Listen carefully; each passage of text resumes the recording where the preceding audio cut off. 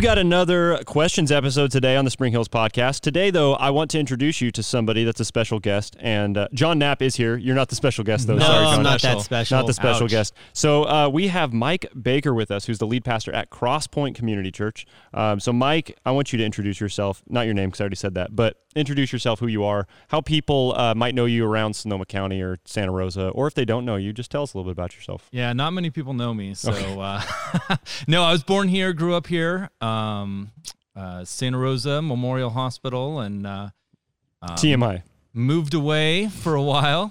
Actually, have a connection with Pastor Brett. He and I went to the same seminary. I was a couple years behind him going to nice. Dallas Seminary. Just a couple? Just a couple. Okay. Yeah, and so moved back 9 years ago now. We moved back. I like that you kept that vague, because the people that are only going to listen to this are going to be like, okay, is he in his late 30s or is he in his 60s? Which one is this? Yeah, well, they should go on the YouTube channel and watch check it out, see, right? There's your plug for the YouTube channel. All right, so yeah, you moved back here 9 years ago. Now moved you back are. And go ahead. Yeah, I've been in the lead role at Cross Point for about 5 or 6 years, cool. And love Sonoma County. There's something really special and unique about this area, and feel like God has us here for a reason. So. Awesome. Well, yeah, that's good that he has you here for a reason, that he's not telling you to leave right now. We like you here, Mike. You are popular here around the Spring Hill staff. Anytime you get mentioned, everybody's like, we love Mike. That literally is exactly how everybody responds. We love Mike Baker. It's like the opposite on the staff at my church. So you've got one of those names and reputations, though, where you say your first and last name. So it's the one syllable first name. Well, you have one too, John Knapp. Yeah, there's Mike Baker. There's 1,000 Mikes out there, right? There's like you got to clarify which Mike. Johns. Yes. There's almost no time in my life, if I'm in a room full of people, that I'm the only Mike. Sure. Yeah. And right now we've got 3 How do you spell it, you know? Microphones. You can edit out bad jokes, right? Nope, I got to keep it in there. Got to keep the flaws in. Okay, so today we're going to talk, we're doing a questions episode, but we're going to shift a little bit. We had the last 2 episodes were questions about God and the Bible. Today we're going to be a little bit more specific, and we're going to have questions about heaven and hell. I did prepare both of you for this. I forgot to send it to you, though, so it was a couple days late. Sorry about that. But we're going to talk about heaven and hell. And I went and found some of the most common questions asked about heaven and hell. I'm going to pose them to both of our pastors here. And you guys get to duke it out on whether your opinion is correct or not. Yeah. So let's just start this off. Do heaven and hell exist? That's a question. That is a very common question that I see that people are asking around the world. So do they exist? You know, I was thinking about this question, and as I was thinking about it, I feel like more people would say, in general, so biblically speaking, so let's get that out of the way. Yes. Yeah. Okay, yes. Sorry. Let's get that out of the way. I was scared for a second. All right, we're on the same page. Yes, let's start there. But when in general, as you're talking to people about heaven and hell, a lot more people are probably going to feel way more comfortable with the idea of heaven versus the idea of hell existing, and then kind of like superimposing that onto an all-loving, all-merciful, God being creator. So, it's such a great question, because before you get anywhere, you've got to kind of say, where's your stance on this? And Jesus spoke about heaven. He spoke about hell. There's many places throughout the Bible that, speak about and describe even, the place of both heaven and hell. And so because of those reasons, you've got to say 100%, there is a heaven and there's a hell. And the Bible tells us about who goes there and what happens there and how long, you're there and all that kind of stuff. Yep. Yeah. I was excited by the topic when I first said, I'd love to join the podcast, or didn't know what the topic would be. And so when you said this topic, I thought, man, this is great. I think I gave you a different one originally. Yeah. And then I shifted it on you. Yeah. I love this because, like you were saying, John, heaven and hell, what could be more fundamental to how we live life now than to understand the future that's out there, right? So for us as followers of Jesus, to sit down and look at and understand and take a little time in this podcast to think about what are the potential futures out there? What do we have to look forward to? And also, why is it so important that we make sure that our friends and our community around us, our neighbors, know the good news of Jesus, because heaven is real and hell is real, and we want to make sure that as many people as possible are able to find the well, and in so many ways, heaven represents life everlasting, the life that you find in Christ. Hell represents death, the result of sin. The wages of sin is death. And so when we are talking and when we are sharing the gospel with our community, it literally is the difference between life and death. And that's why it's such an important topic. Right. And people are leaning in a little bit closer when you do bring up the topic of heaven and hell, because it's not very foreign. It is maybe a little mysterious about what it's about, the clouds and the angels and the choirs and all that kind of stuff. And, the pitchforks and the fire and all that kind of stuff, which a lot of stuff is put out by Hollywood to kind of make you think that, right? But at the same time, there are some pretty descriptive passages that you could go to that would really help you understand it. But again, it's also a place I've never been. There's a lot of questions, unanswerable questions about it until you get there, right? Yeah. I mean, like you're... I hope to not be able to tell you firsthand example, of hell. What hell's like, that's I'm where sure I was we'll going get with into that a too, question right? later on. If you've been to hell or not? That's not one of my questions. No. Did John go to... Nope. Okay. So... how to get there. We've been talking now. Pastor Brett's doing a Genesis series, so we have been talking about how God created the heavens and the earth, and we're in those first few chapters there of Genesis. Yeah. But we want to know also for today, we're going to talk about how hell came into being, because it's probably one of those things. It's like, well, why did God even create hell? So let's talk about how did hell come into being? If the scriptures say God created the heavens and the earth, what about hell? How to get there? So let's talk about that. Yeah, good question. So you think about everything that God created, and everything God created was good in Genesis, right? So then what about hell? And I was thinking about this idea because in some ways, God, by the very nature of creation... Mike, don't back too far off your All right, I'm here. By the very nature of creation, God created imperfection because he created things that weren't himself, right?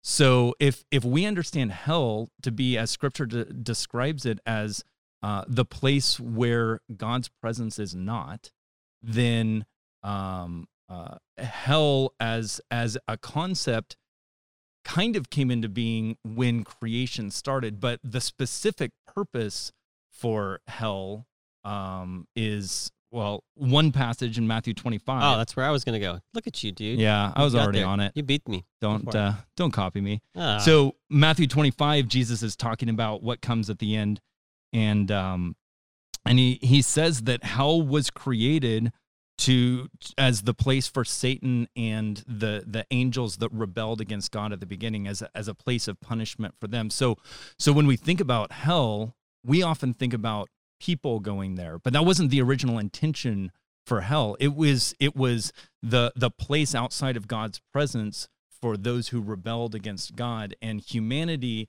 is just kind of tied up in this cosmic struggle that's been going on since earlier on in time between God and Satan. Was that your answer? No, I was gonna say the same thing. I was gonna go to the. I was gonna say the same thing, but a little bit better. No, I was gonna go to the Matthew 25, but also, this idea of existing. If hell exists, if it exists, then where is it? Like the location of it. And I don't think. And you can correct me. I was kind of thinking about last night. There's no specific geographical, location, so to speak, that the Bible talks about that this is the location of hell, but that shouldn't not want us to believe that hell exists, because Jesus talks about it, and it's a place that was created for a purpose, and God has a purpose for it, and you talked about it in Matthew 25. Right. So, Mike, you're talking about the purpose that hell was created. Let's move to, because you're saying it wasn't originally created for humans. It was originally created for those that rebelled against God. So let's talk about who goes to heaven and who goes to hell, because obviously we know that that's not exactly how things are now. Yep. Yeah. I mean, the most important, most fundamental thing, if you don't take anything else from this podcast, the most important thing is the whole reason why Jesus came was to provide a pathway to heaven for everyone, right? So all of us are born into this situation of rebellion against God. We inherit it as humans, from Adam all the way down.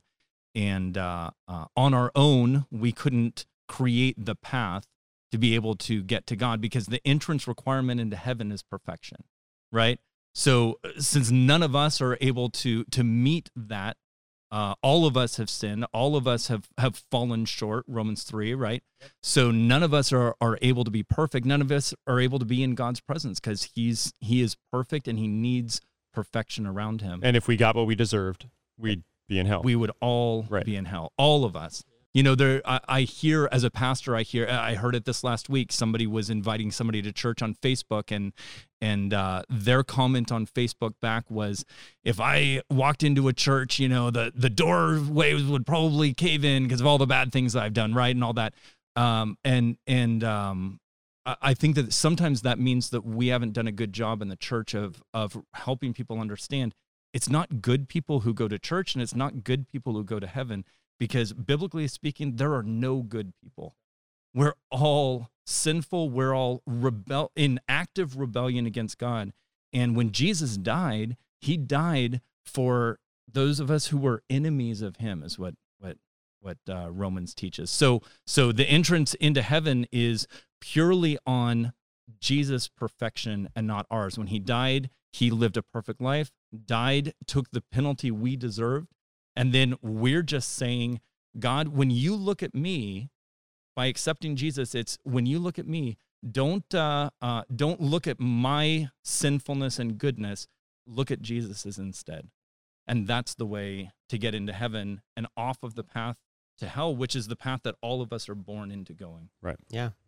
That's great. That? No, that's the gospel. Do you want me to just do this with him? You might just want to do this with Mike. Yeah, he's all fired up, man. I like it. Yeah. Well, I asked this question the other day with Brett and Sean Winardi when we were doing questions about the Bible, but I'm going to ask you guys again just because I want to hear where this goes. Is what about people who never hear the gospel? Do they go to hell? Well, I mean, you got to go to Romans 1, you know, and talk about how God has made himself known through the revelation of creation, and that there is not anybody who is without excuse, you know, is the scripture that I would go to and say that, you know, God in his wisdom and in his timing and his understanding of everything, that,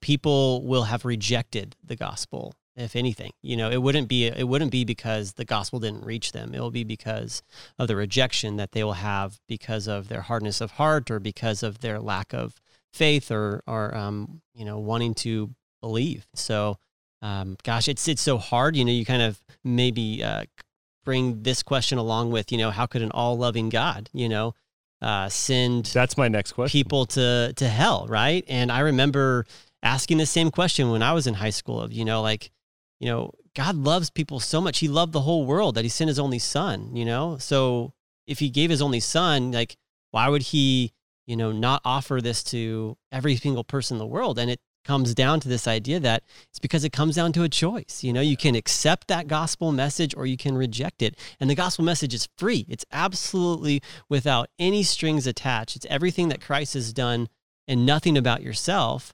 And I was sitting in a chapel one time at a summer camp, and remember hearing a speaker kind of talk about this idea, because it was something a lot of the teens do talk about, rectifying, loving God and a place of eternal torment and darkness and hell and separation from God. And, he just said, something very clear, and it was in the context of his whole message, but it was that, God doesn't send people to hell, we send ourselves when we reject the gospel message. And when you can kind of come to the conclusion of that statement and recognize, that we do hold, the keys to a sense of accepting and rejecting the gospel, and, pray that you don't reject the gospel. But, that's what I would say. That's so let's good. go, Mike, I know you're excited about this question. But let's just keep going on that. You can just see it on my face. Yeah. I'm God's excited so about loving. all these questions. If God's so loving, why does he let anyone go to hell? Yeah. Well, I love what you said there, John, because talking about, why wouldn't God make it so everybody can go to heaven? And as Christians, we're like, he did. That's what he did. Like Exactly. the whole reason why Jesus came was for that purpose. Exactly. Right? And I heard Joshua Ryan Butler talk about this from up in Portland a couple years ago, and I somewhat hesitate to mention his name because I'm not recommending to go out and read all of his stuff because he draws some conclusions that I don't agree with in some of his theology. But I love what he has to say about this question in heaven. He said, imagine that Jesus' death for us is like a marriage proposal, right? I love you. And I want to, this is kind of awkward as I stare into your eyes, John. I love you. You got really, really intense eye contact going with it, John. You've got a great relationship going on. I want to spend the rest of my life with you, right? That's what Jesus says on the cross. I love you. I want us to be able to spend eternity together in heaven. And there are these kind of explanations that people have come up with to try to explain a more loving way for God to go about it. Well, maybe it's annihilationism, right? Maybe hell doesn't last forever.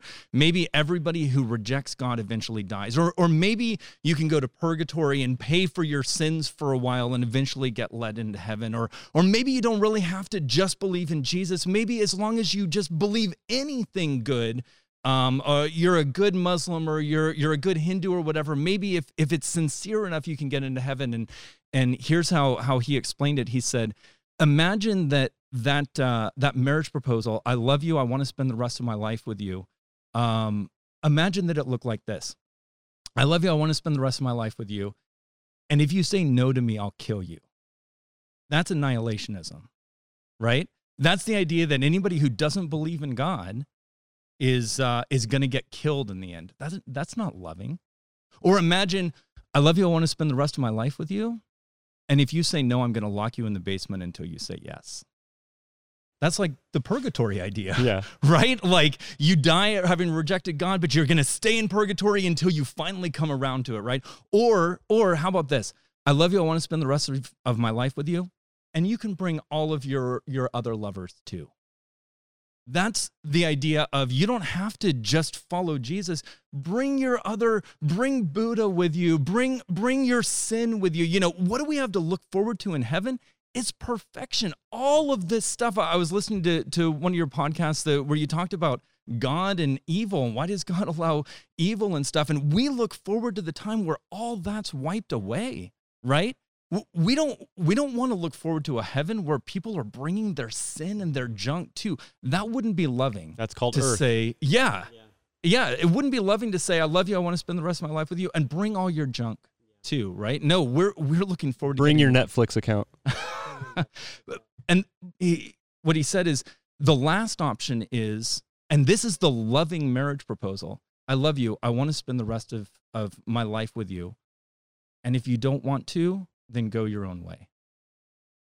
And that's what God's actually done. So all these other explanations, annihilationism or purgatory or believe whatever you want, they aren't actually a loving marriage proposal. The real loving marriage proposal is, I love you, I want to spend my life with you, and if you don't, you can go your own way. And that's what God's actually offered us. If we really understand hell as the absence of the presence of God, that's what I'm choosing if I choose to reject what God's done for me in Jesus on the cross, and I choose to go my own way without him. Right. Man, that's a good answer, Mike. Good job. I'll give you, let's see. Yeah, will you give me a gold 95 out of 100 star? I'll give you a good score there. I want to ask this question. Why is it say 100 next to all of John's answers on because your sheet? I like John more than you like John. Wow. So I want to get to this question. Is there, because we know that you mentioned already, eternal life, eternal death, right? So let's talk about that. Is there an ending to heaven? Is there an ending to hell? Or is it forever? You know, this is a question that I actually had to think through a little bit, because you think about everlasting life, and then you think about like John 3:16, thinking like you're going to be in heaven with God forever. Maybe you've even heard that statement before. Mm-hmm. But the Bible teaches us about a new heaven and a new earth that's going to be created, that we're going to dwell in, you know? Mm-hmm. And so it's not that heaven's going to expire, you know, in a sense of like it's, you know, over and done with, but there's scriptures that specifically tell us about, you know, the creation of a new earth that we're going to dwell in. And so I was going to go look through some of the Bible verses that kind of help us understand that. While I'm looking for that, you know, maybe I can throw it over to Mike and you could jump in and help me with this. But the ending of a heaven and hell is a good question to talk about, because you kind of just think like, oh, it just goes on forever. And everything that we know has an ending, has a beginning, has an end. So eternity is hard to wrap your mind around. Yeah. Totally. Yeah, well, John's favorite passage, Matthew 25, answers every one of these questions. So at the end of Matthew 25, it says, Jesus is talking, he said, these will go away, those that reject God, these will go away into eternal punishment, separation from God, but the righteous into eternal life. So there, both of these ideas, heaven and hell, are both presented as this is an ongoing, eternal, perpetual state. But I think it's a good question to come back to and kind of talk about heaven and hell right now versus heaven and hell in the future. Well, and in Matthew 24, Jesus even says that heaven and earth will pass away. Yeah. Which I think you have to kind of like say, stop for a second, wait, what do you mean heaven and hell will pass away? And then basically he goes on to say, but my words will never pass away. This means that trusting in Jesus is wiser than really trusting in anything of this world, which is another reason why you should, put your trust in him and believe in him, so that in him you will find the life that you're looking for that will last forever, which is what we're looking for. We're not looking for a life with term limits, we're looking for life everlasting. And, I think that, as we put our trust in Jesus, we recognize that certain things might change in terms of how, depending on when you die, right? I mean, when you die, different things, that's a whole nother conversation, but in the full span of all time, you're looking for everlasting life. You're going to find it in Christ. Mm-hmm. Yeah. Well, go ahead. I was just going to say, so then let's define our terms real quick. Because, so if we're talking about heaven, so heaven and earth will pass away. Well, but heaven's eternal. What are we talking about? So biblically, different meanings for the word heaven, right? Like we go outside and you look up to the heavens, that's where the clouds are, right? And this is part of our confusion, because in pop culture, they act like heaven, eternal life, heaven is up in the clouds. Like you're sitting on a cloud playing a harp and all that stuff. No, that's like out in the heavens, or celestial bodies like stars and planets and all that stuff. That's out in the heavens. Well, but that isn't heaven like we're talking about. So yeah, this physical earth and atmosphere and all that stuff, God's going to transform that into a new earth at the end of time. But heaven is presented, the dwelling place of God, heaven that we're talking about, is like another dimension. It's like a parallel realm. And there are these times where it comes close, right? So Elisha sees it as Elijah goes into heaven. Nebuchadnezzar sees it. Daniel sees it. Ezekiel sees it, right? Stephen sees it as he's being stoned. He looks up, it's there. Jesus himself says that it's near. Paul sees it. So it isn't so much a different location physically. We think in those terms, but it's not a different location physically. It's a different dimension that can be accessed from our dimension, but normally there's a barrier between it, and God opens it up. Isaiah 6, right? God opens it up so that Isaiah is physically in the temple, but suddenly now he's also in this other realm for a little while, and that is what's eternal. That other realm of heaven, and the cool thing is, and we'll probably get more into this, but that new heaven and new earth at the end of time, that's when there's no more barrier between these two realms, right? So God takes this earth and destroys and remakes and wipes out, purges sin and brings purity that we're all longing for, right? And then the new heaven and the new earth are together in the same place, intervolved together to where they aren't separated anymore. And we get to experience the spiritual and the physical all together, which, man, I can't wait for that. I don't know if we'll have time to get to it today, but dude, we'll keep going on this topic. I want to get to a couple other ones real quick before we have to cut it off here. Mike, you had said you were excited to answer the question. When we go to heaven, do Christians become angels when we die? You wanted to talk about that for a minute. Is that your answer? Right. Yeah, totally. Yeah. How about you? What do you think? No. Oh my gosh, let's fight. Okay. Right now. Next time on. Yeah. So this is one of those pop culture things that we just get wrong, and that I hear so many Christians who just haven't had the opportunity to hear what the Bible says about these things. Angels are a totally different creation of God. It's like saying, oh, does an ant become an elephant when they die? Right? Like, no, that's a totally different type of creature. I'm a human, and I will always be a human. And part of what I think is behind this question is this idea that right now I'm burdened, I'm held back by this physical body that I'm in, and I can't wait to just shed this physical body and finally be a spiritual being without sin anymore. And that spiritual being is an angel. That's like the idea that people have. And that's not actually a biblical idea. That's a Gnostic idea that came in. The Gnostics had this idea that the physical world is all bad and the spiritual world is good, and so we need to lay aside the physical and pick up the spiritual. And the writers of the New Testament are writing against that idea and saying, don't fall for Gnosticism. Christianity is different. The physical world, Genesis 1, Genesis 2, like this was created as good. There's nothing inherently evil about what's physical. And the future that we look forward to as Christians is a physical as well as spiritual future that we look forward to. So Paul in 2 Corinthians 5 talks about this body that we live in, this tent that we're in, and he says, we don't look forward to it being laid aside, because then we would be naked without it. We look forward to it being perfected, right? So at death, we're separated from our bodies for a while, but what we look forward to is resurrection.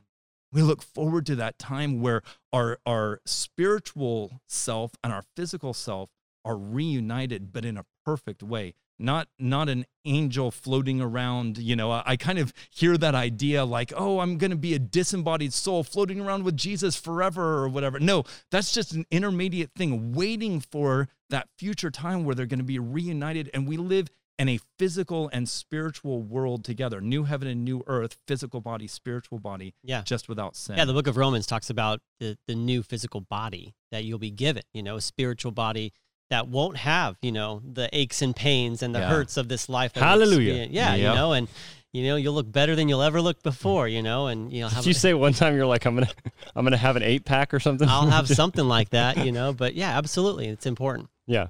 I want to ask one more question before we get going, and that's talking about our loved ones that are in heaven, or if they're not in heaven. And the question is this: will we be sad if we get to heaven and find out that someone we love isn't there? Yeah, that's good. Let's start with you, John. Gosh, I think that as I think about being in heaven and being a part of the saints, and the chorus of hallelujah and rejoicing and worshiping of God, I'd love to be able to think that I'm going to be able to kind of think the same way that I think on earth, right? I guess it's hard for me to make that jump, though, and think that I'm going to have the same mind, the same attitude, the same focus, the same attention in heaven that I'm going to have while I'm here on earth. And so I don't think the Bible specifically says, anything against it or anything for it, but I think that in heaven, we're going to be focused on worshiping God. And I do know that there won't be things like, pain or suffering or tears, sadness that kind of go to that revelation. He'll wipe away every tear. And so the idea of sadness, I think ultimately, that's something that God takes on, in his heart being broken for creation that would reject him, and that our focus would then be brought upward towards worshiping, glorifying him.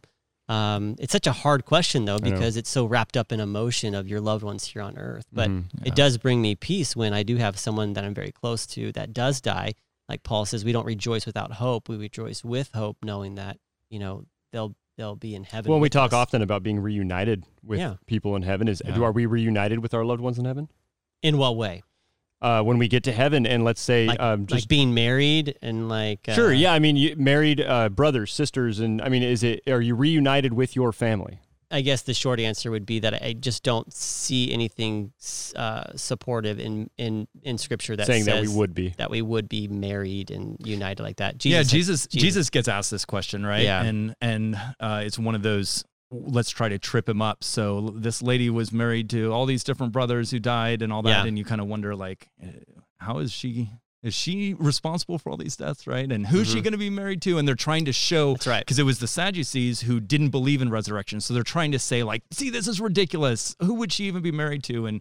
And Jesus says, well, you aren't given in marriage in heaven. You're going to be like the angels, whatever that means.